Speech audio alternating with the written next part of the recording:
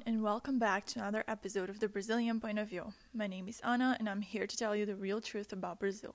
So this is going to be like the fastest intro you've ever listened to, just because the episode is so good. I don't want to keep you here on the intro, but basically for this episode, I had Elaina Bell. We talked about the time that she worked at Vogue, which was about a year, and she talks about the work environment there, similarities between real life and The Devil Wears Prada. And honestly, it's such a good episode. I loved editing it, even though it gave me so much work just because I didn't want to leave anything out. And that's why this episode is a little bit longer than the other ones that I have here on the podcast. But anyway, I really hope you enjoy. First of all, I just want to give you a trigger warning for anxiety, depression, and suicide. And second of all, please make sure to follow, subscribe, and review this podcast, and make sure to share with everyone you think might like it. And without further ado, let's get to the episode. Hi, how are you? Hi, I'm good. How are you?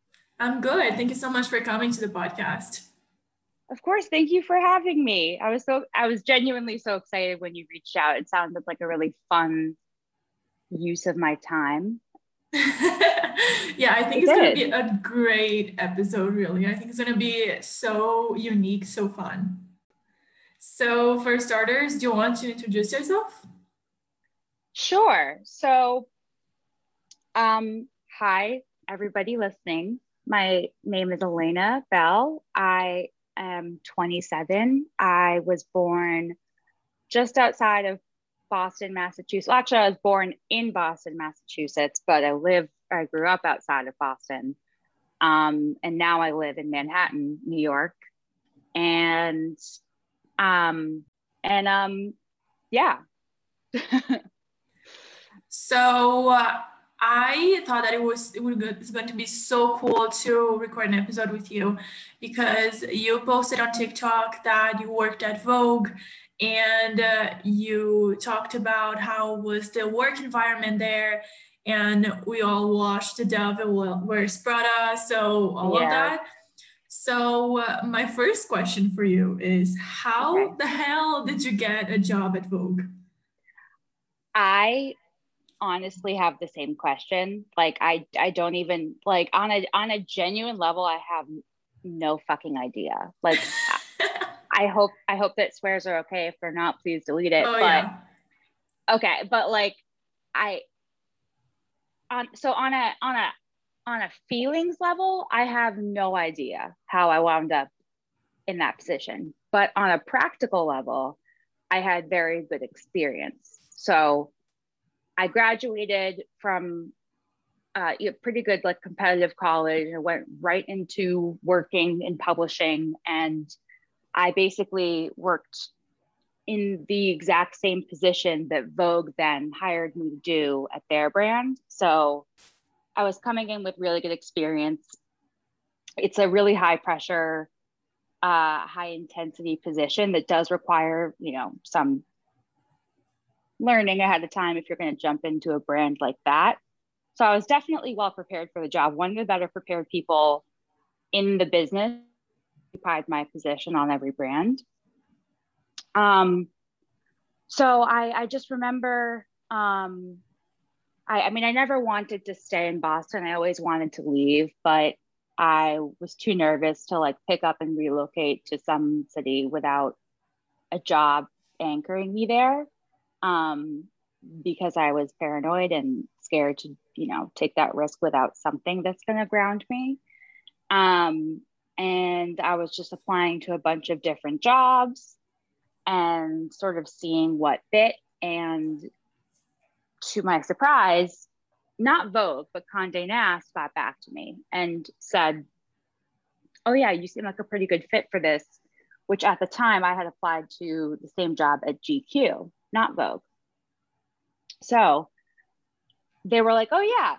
And then a couple weeks later, they were like, "Oh, that's closed now, but it's open at Vogue. Like, will you, please, you have good experience." That's so funny. Like you didn't even apply for that, and then you ended up at Vogue.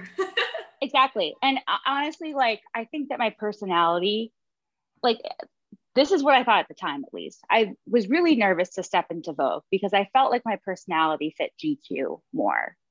And in some ways I was right, but in other ways it's all about how the brand wants you to perceive them. Once you get inside of a brand, they're all much more alike than you'd actually think, you know? Yeah. So so it was super serendipitous because I had been contacted / I had contacted them for the same position at GQ and ended up getting hired for that role at Vogue. And I think that they thought I was an attractive candidate because of my experience, because Vogue is, they would say, the hardest brand to work at, just in what it demands of you. And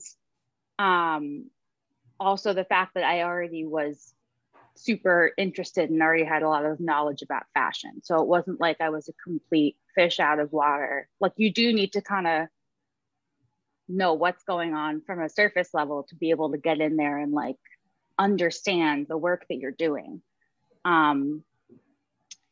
So, because like someone could just like throw around a designer's name, and if you don't know, then you might think that that's like a client coming in or like a new person. And it's like, you know, you have to already kind of walk the walk and talk the talk to like get in the door, I would say.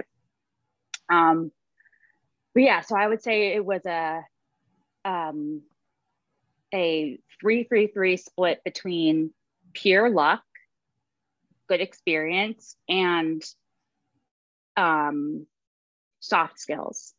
So like my ability to kind of fit in with that crowd from the beginning. I don't think I would have been able to get through the door or last as long as I did if I couldn't do that. And how old were you when you got the job? I was 22. Oh, that was very young. I know. It was I was really young. I was young going into school. Like I graduated college at 21. I've always been young. Like, I was the last person to get legal, like in college. Like I was, always the person they were sneaking into bars and stuff. No, I'm kidding. Allegedly. But yeah, no, I've always been young, the youngest in my family. And so I'm kind of used to that, but I was also the youngest person there at that time. So I kept that bit to myself. I kind of like let them know afterwards. I was like, bye. By the way, I'm 23 now, but I was 22. Bye. They were like, wait, what? You're so young. But yes. So I was 22 when I got the job. I left when I was 23. I was there for basically a calendar year. Yeah. And did you have a hard time adapting to the work environment because you were so young and it was Vogue? And I don't know, did you have any support from your coworkers? How was that?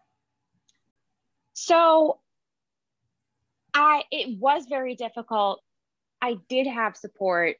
There were a couple of really good people on my team that we all sort of occupied similar positions that served similar roles in the company and that were under similar amounts of pressure. So we could kind of lean on each other, get help from each other. We were all pretty similar in age and experience. There's still girls I'm friends with today. And they were great.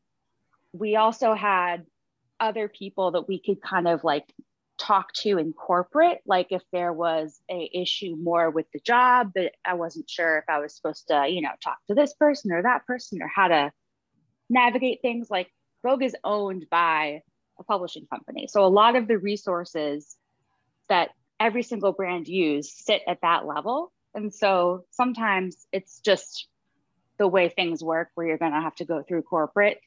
And sometimes that was nice because you do get like a third party perspective on maybe what would be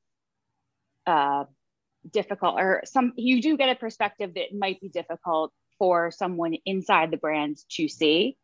So I had support there. But and I also, when I took the job, I ended up kind of immediately starting therapy for the first time because I couldn't live without it anymore. Like I very vividly remember, it wasn't even anything in particular that made me spin into a panic attack, but my entire life I had dealt with anxiety and depression problems, and I just was always functional and smart enough to kind of power through it. But it did get to a point where, you know, you're operating at like 99% capacity. And like, if it goes over 1% level of stress that day, you're just sent into a tailspin. And then you realize like, oh God, maybe I need to talk to somebody about this. So Vogue was enough stress to get me to that breaking point where I realized that I had a problem. And so I actually started going to therapy and taking medication for my now diagnosed clinical anxiety and depression. And that was also a form of support that I would not have been able to, I don't know. I don't think I would have lasted as long as I did without a therapist and talking to somebody. But I also don't think that I would have been able to pull all of the good that I did out of it without talking to a therapist either, because I took so many incredible, priceless, irreplaceable things from that experience, but it was also very difficult. And like so many people in life have these just super nuanced experiences that you can pull good and bad stuff from the rubble, but it's difficult. You have to work through and parse through the rubble. And so, yeah, so I had, you know, professional help. I was starting to see a therapist, which I still do to this day. I'm a big fan of therapy. And I also had some close friends that I made while I was working on the brand. But we were under a pretty insane amount of pressure because of the nature of the position that we were in, and also because we were easy targets. You know, some of the youngest people at the brand, newer people at the brand, you know, it's easy just to pass the buck down to the person below you. So that's what I would say about that. Yeah, honestly, therapy carried me through a few internships. Therapy is just so good. I think sometimes it's so underrated. I think people think that you have to be so bad to get therapy, but not even that. I think if you get from starters and you're like kind of fine in theory, then it's gonna be so much better, because there were times that I worked in this really toxic environment. I would get home and I would just cry, like look at myself in the mirror, like God, all this yeah. dramatic thing. And then honestly, therapy would get me through it. It got me through it for months. So I totally understand. It's so important. It's so, I mean, like I think picking apart pieces of my past and my brain in the present, it's so valuable. And I hate that there is a stigma around it, because I think I've gotten smarter since going to therapy. Like, I think that I genuinely am smarter and I understand myself more. And that's like the most freeing thing ever. And so, not to get on a tangent, but if anyone is listening to this and has been wondering if they should talk to somebody, even once, it feels really good to get things off your chest, you know? And if it feels like it's helpful to you even one time, it's going to feel helpful, you know, the next time and the next time. And then you'll go until it's not helpful anymore and you stop. But it bums me out so much that there's this stigma around like getting help, and that you should be able to push through it yourself, because we're not designed that way. Like, humans are pack animals, you know? So we should be able to lean on each other when we need to. Yeah, and work pressure can really get to you. And I remember when I was in college and then I would study and then also had an internship. And I was like pure, it was pure desperation, really. And I had these two friends that they also went to therapy, which was really nice because we could really talk about it without Yeah, being judged. Because I have no idea why people judge each other so much for going to therapy. Like it's so amazing. you I know. just don't get it. And then, funny enough, our therapy was at the same day. It was like on a Tuesday. And then every Tuesday, we would low key celebrate that it was therapy day Oh, because it was like, oh, thank God, I cannot handle this week anymore. I have to go talk to someone. And then, yeah, no, yeah. that's like, it's so great to have friends like that. Like I have friends that we didn't work together, but like from college now that we're like, I get to talk to Betsy on Wednesday, like gonna go ahead and unleash this week's bullshit on her. And it's like, yeah, we should be normalizing this. It's like that's their profession. And it helps you a lot to be able to process stuff and work stuff out verbally. Or at least for me, it does.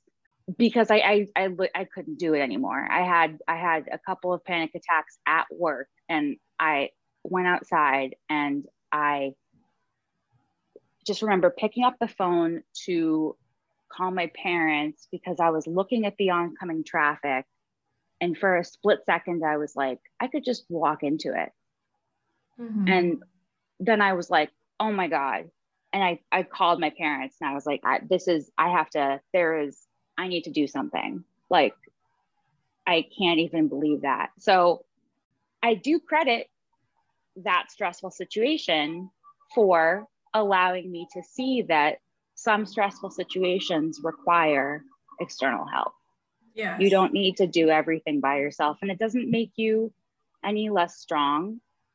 I think I grew a really thick, tough layer of skin and armor going through that job and being in that position. And I wouldn't have been able to do that without seeking help in the first place. So that's a very long winded 5-star review of seeing a therapist.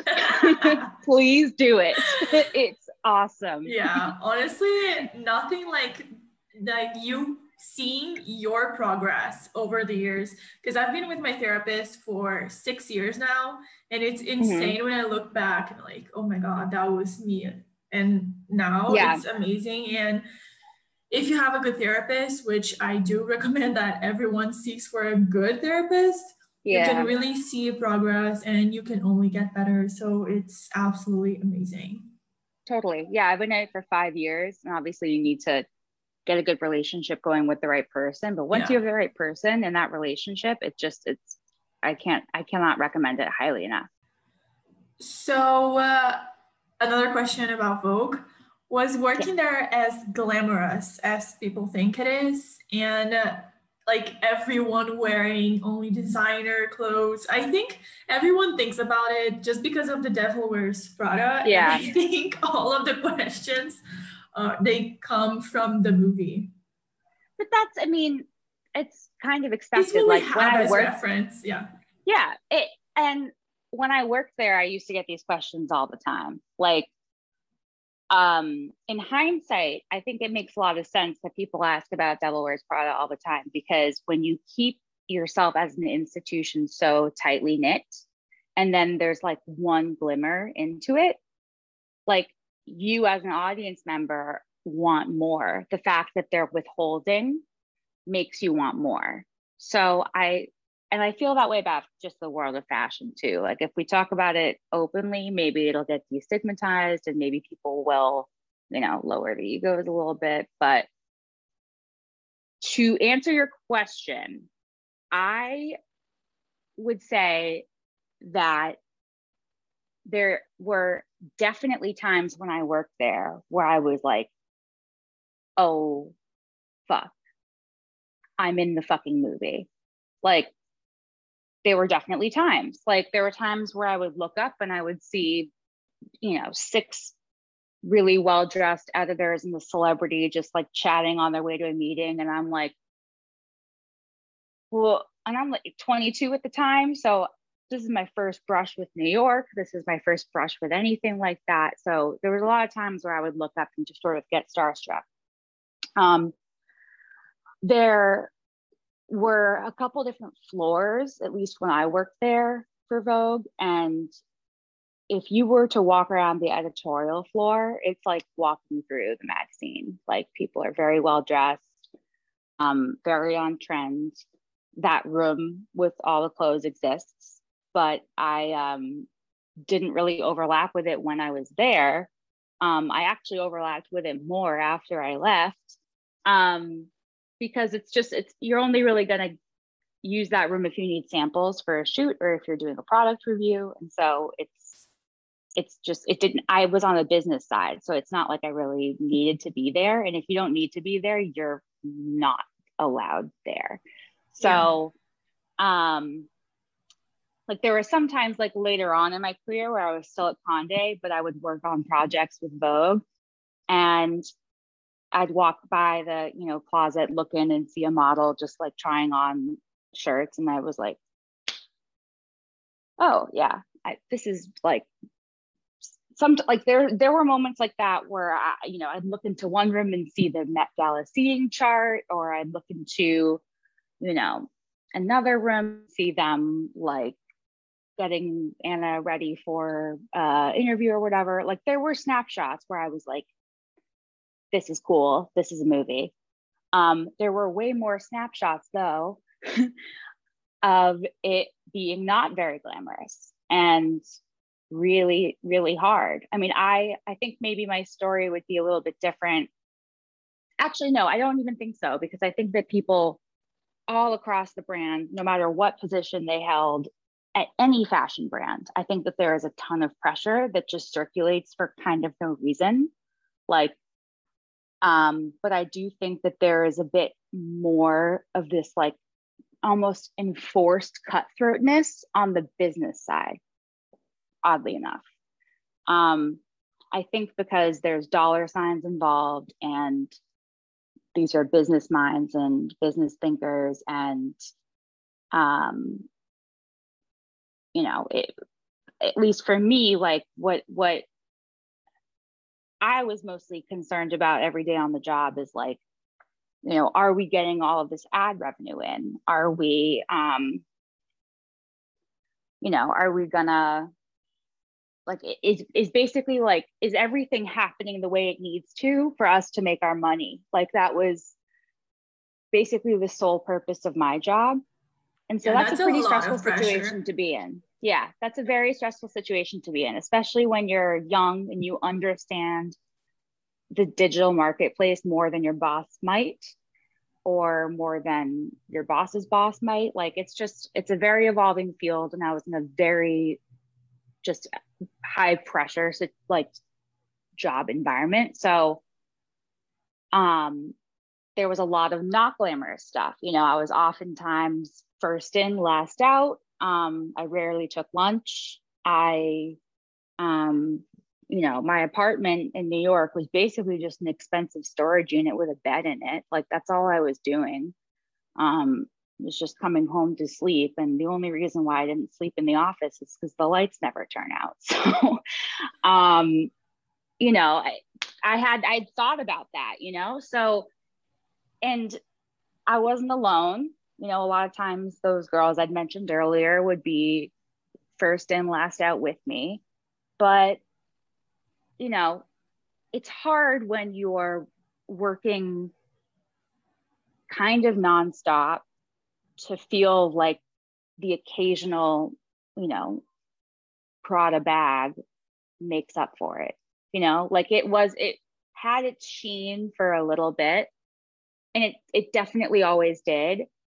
But eventually it becomes a job, like, and that's, I think, one of the craziest things about like my TikTok went viral out of fucking nowhere. I did not expect any of this to happen, but my friends remind me that I am so desensitized to my own life that this is what happens. You might live through a situation that's kind of unique and crazy and wonderful. And because you lived through it, you're like, oh, that's not a big deal. But everyone was like, huh?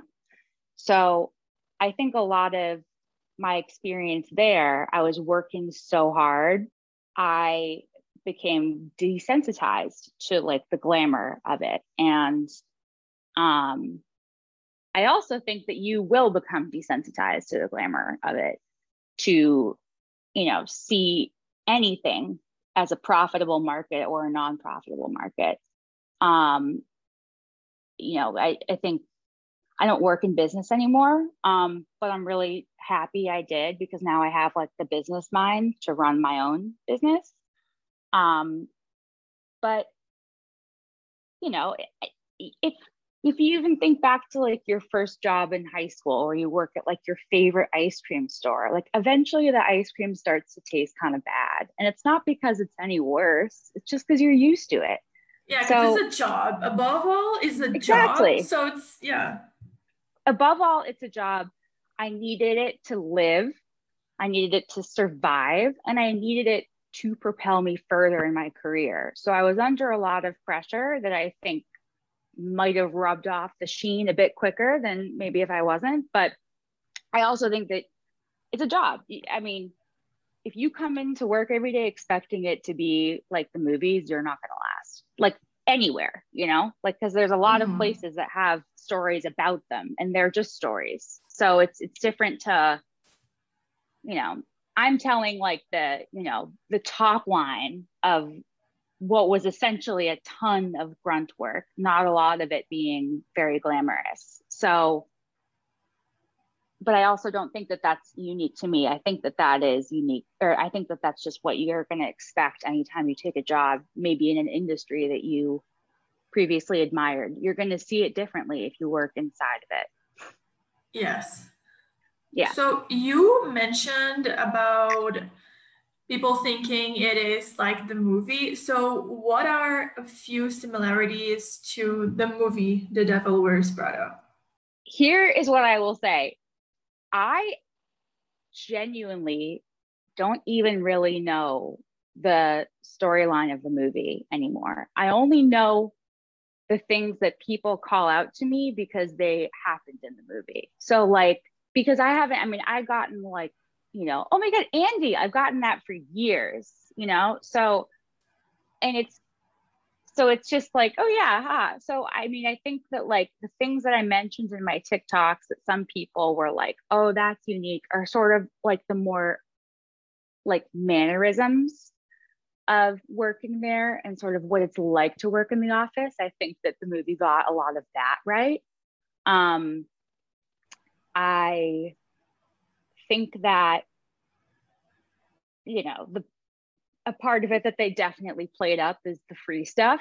Like that, that it definitely applies to a certain level person, but am I going to be getting free stuff just because I work there? No, not if I can't give you something in return, like the free stuff isn't free. It comes with press. With a price, but it's not money. Yeah. Exactly. So that's, that's not super funny and sexy. It's more funny and sexy to have like, Emily Blunt and Anne Hathaway strutting around and all of the most recent stuff for free. But they also, that portrayal is from the editorial side of the business, and I wasn't there. So I can't speak to a lot of what's in the movie. So all I know is sort of based on what people have told me over the years. And what that is that it seems to be that the environment that I describe is similar to what was portrayed. And so that I'm like, okay, if that's the conclusion that you come to, then fine, because that's your conclusion. I now have this like, I have my own weird experience that is mine, and it's my own storyline. And then there's the storyline that's portrayed in the movie. And then there's the storyline that's portrayed in the book. And there's going to be things that overlap and there's going to be things that don't. And I think that is normal for stories. There's differences. And also, when you make a movie out of the story, you're going to pick and choose the best parts to turn it into something that is palatable. So I think that they do get the vibes right. Yeah. A lot of the specifics, I think, are fabricated. Like something I mentioned in my TikTok is like, they're not just fucking sending people to Paris. Like, you know, you gotta, they're not just like giving out tickets to Paris, you know, like it's a business. They're sending people that need to go there to view a fashion show or, you know, to inspect a garment, you know, like there's reasons behind all of that. So like, you said that you went to therapy because of the pressure of the job and everything, and you stayed there for about a year. So how was it the time that you really thought and decided that you had to leave Vogue? Because it was like, what happened and what did you think about it? How was it?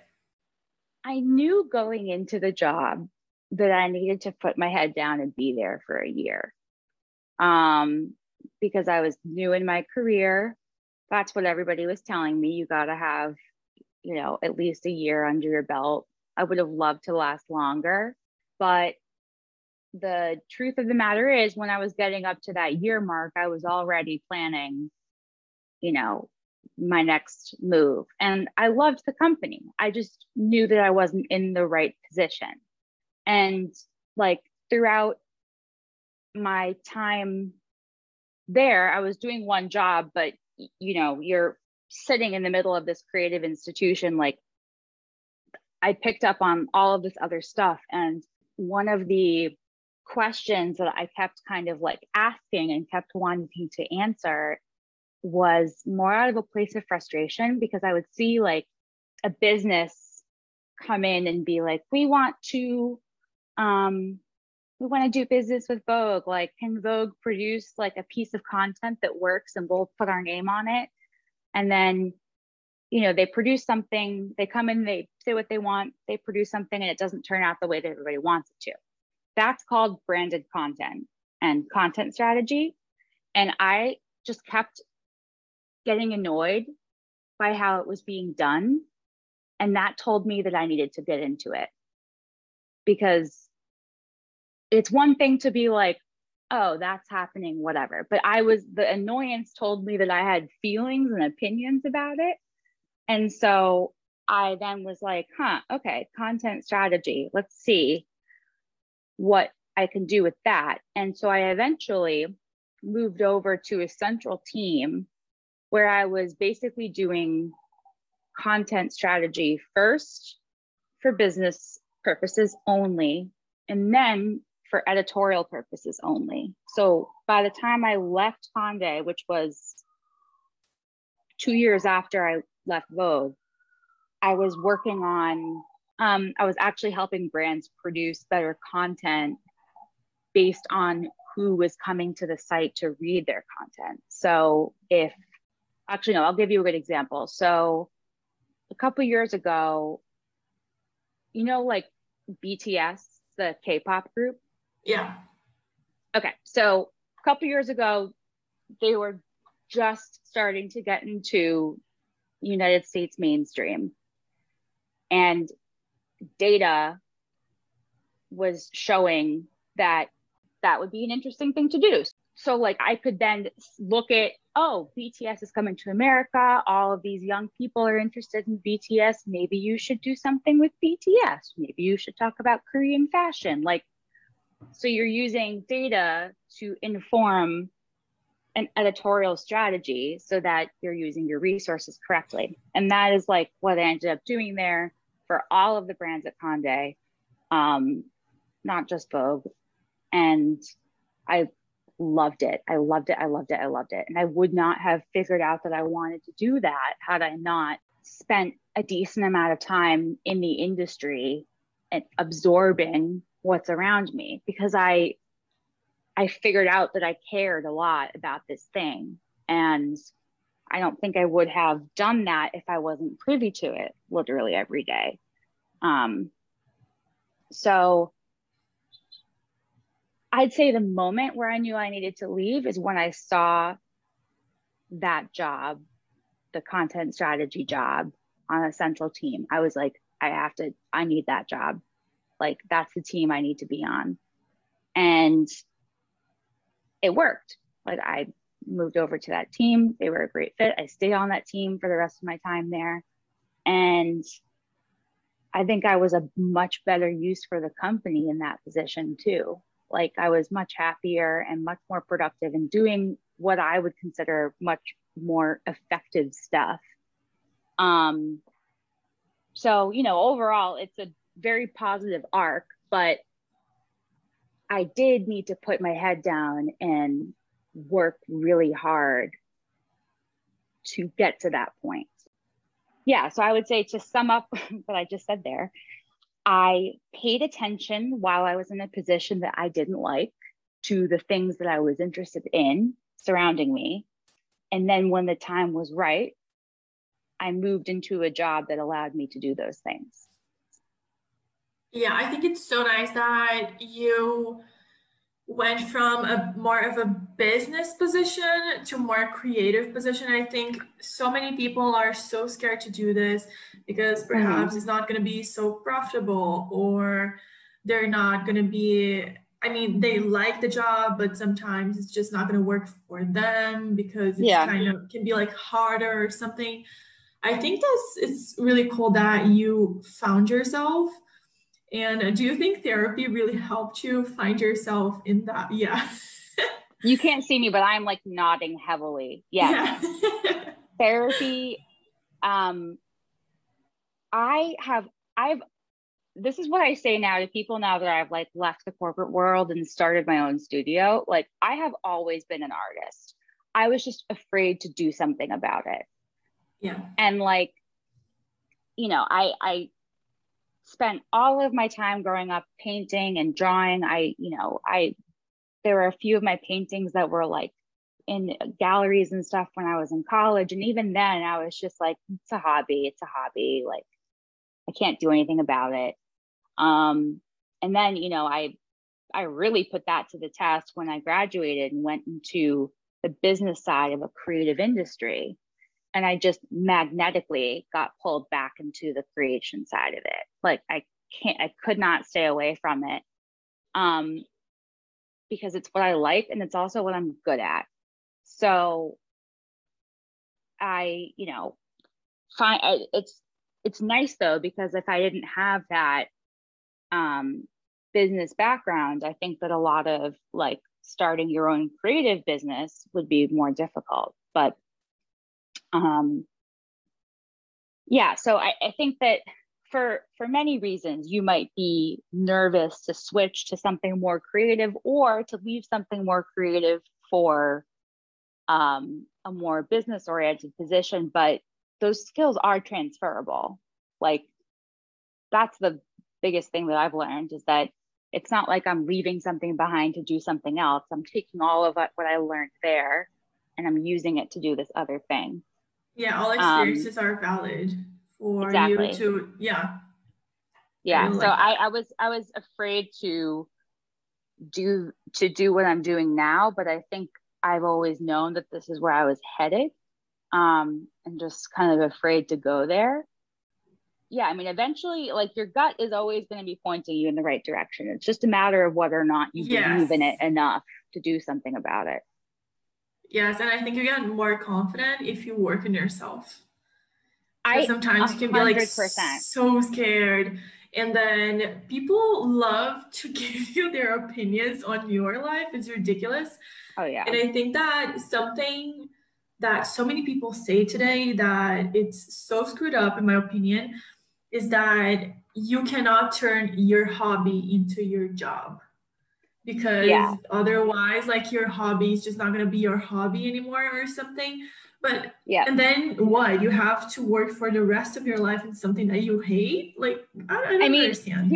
Here's the thing. I am we could then parlay this into a conversation about capitalism and why I hate it so much. But yeah, I think that I grew up, probably you grew up, and a lot of people listening grew up under the belief that work needs to be hard, work needs to feel hard. That's still something I'm struggling with today. Like I'll talk to my therapist a lot about this, but you know, I'm like, yeah, me too. My job doesn't feel like work. Like I'm just sitting here making things that I like a dumbass, and I'm selling them like a dumbass. Like it doesn't feel real to me. And she's like, why? Why? Because it feels better. Like, you know, the fact that you don't have to grind so hard to get through the day makes it less valid. No, that's not real. That's just how I've perceived it up to that point. And I think like getting my mental health in check, looking at what I have going on, it makes sense that I would have conflated those two things because I've always had to work really, really hard.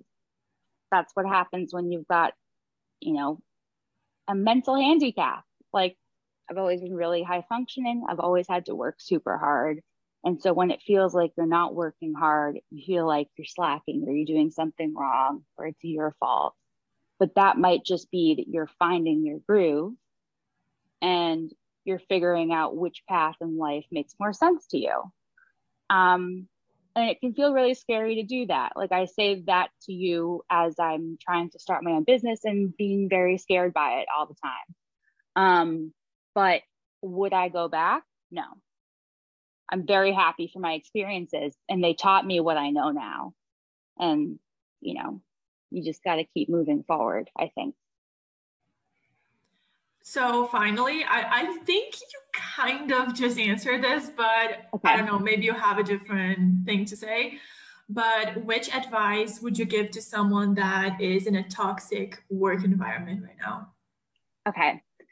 So I'm going to speak to you as if you were me because there were so many instances when I worked at Vogue when I would just like as you said earlier, come home crying or maybe not even come home crying. Like the I could probably name to you the street coordinates, the many street coordinates in this city where I have cried publicly. Like it was not cute for Yeah, same. I can remember all the situations that I cried. Yeah. Literally, I'm like that corner, that corner, that corner, that cab, that street. Like I remember it all. And I was absolutely desperate for any kind of like reprieve or relief from it. And so what I would say is if you are currently in a toxic work environment, it is absolutely not a failure or not a sign of your own weakness to start to plan a way out. Like it is not. And it's okay to leave a toxic work environment behind, even though you might feel like it's your fault that you couldn't keep up. Like that's how I felt all the time at work. That it's just, I'm not strong enough. I'm not good enough. I can't, because they're always raising the bar to an impossible level so that you can never, ever achieve perfection. That's what a toxic work environment is like. And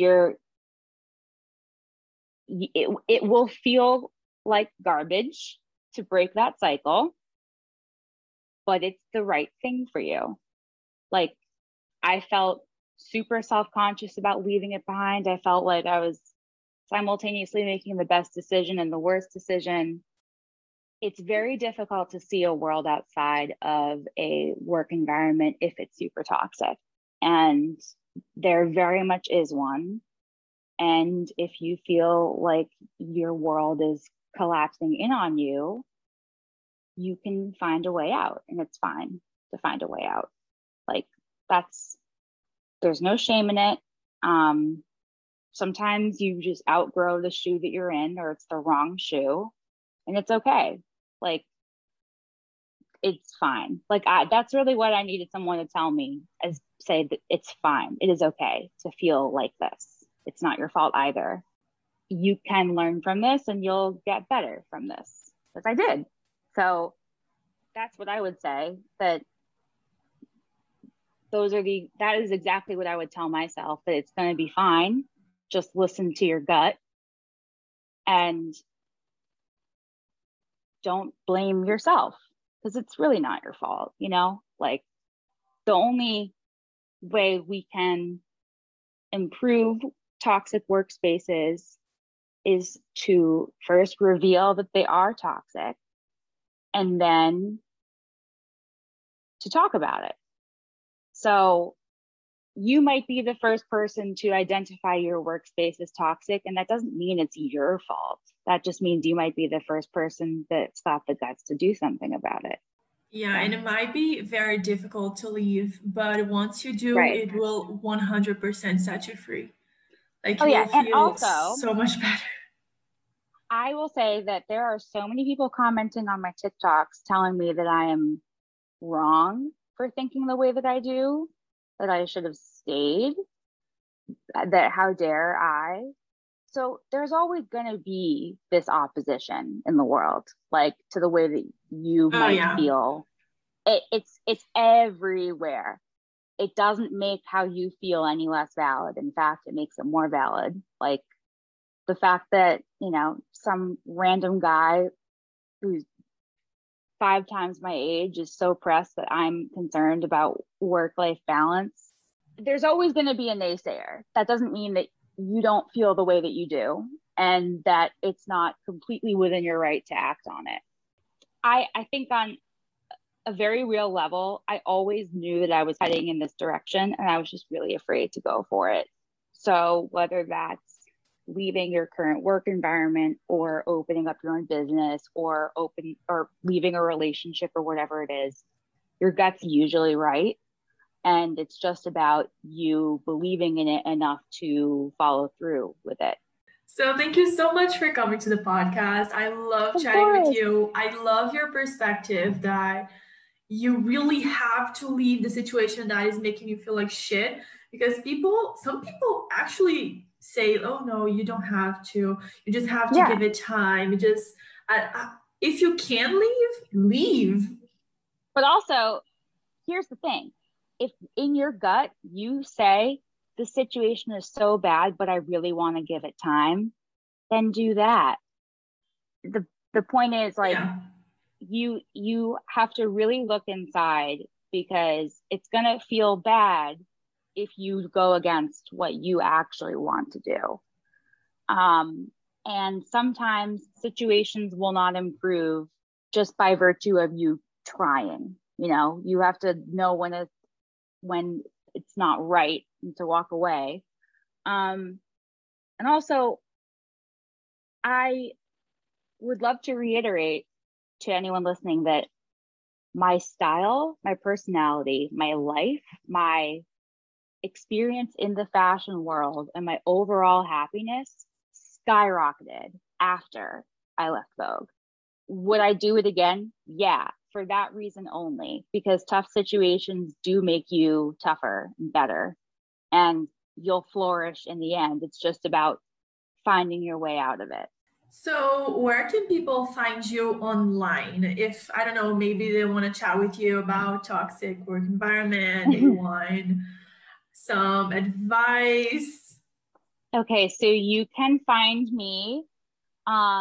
First, go to my studio, because that's where all of my effort is. So my studio is called Studio VVGG, and it's literally just the word studio and then the letters VV and GG. That's an acronym for Vivian Georgina, which is my cat's name. So there's a story behind that, but thanks.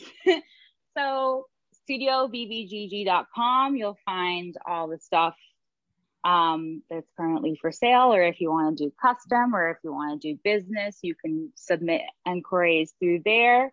You can also find me on TikTok, which is how I got on this podcast, and Instagram, which is they're both my name, which is Elaina Bell, and it's with a period in the middle. But yeah, if you find me on TikTok, there's a 50% chance of talking about fashion, and there's a 50% chance I'm doing something stupid. So that's what you've got going on there. If you want to do art and pretty stuff, you can find me over at the studio, or both. Honestly, you're gonna get me at both. So, and I'm happy to talk to literally anybody that is that needs advice, just on work environments or whatever, I say this because I really needed advice and I didn't have it. So I'm happy to talk to anyone that, feels like a third party might be an interesting perspective. Amazing. Thank you so much for coming. Well, thank you so much for having me. I'm so happy that you reached out, and I'm so happy that all of you are listening. Thank you. I hope that you're all doing okay, and I hope that you enjoyed this. Okay guys, so thank you so much for tuning in for today's episode. I really hope you enjoyed. As always, all of the links are in the description, such as Elena's personal account and Studio VVGG. And I don't know, just check her out. She is open, her DMs are open for any questions. And I hope to see you here back for next week's episode. Bye guys.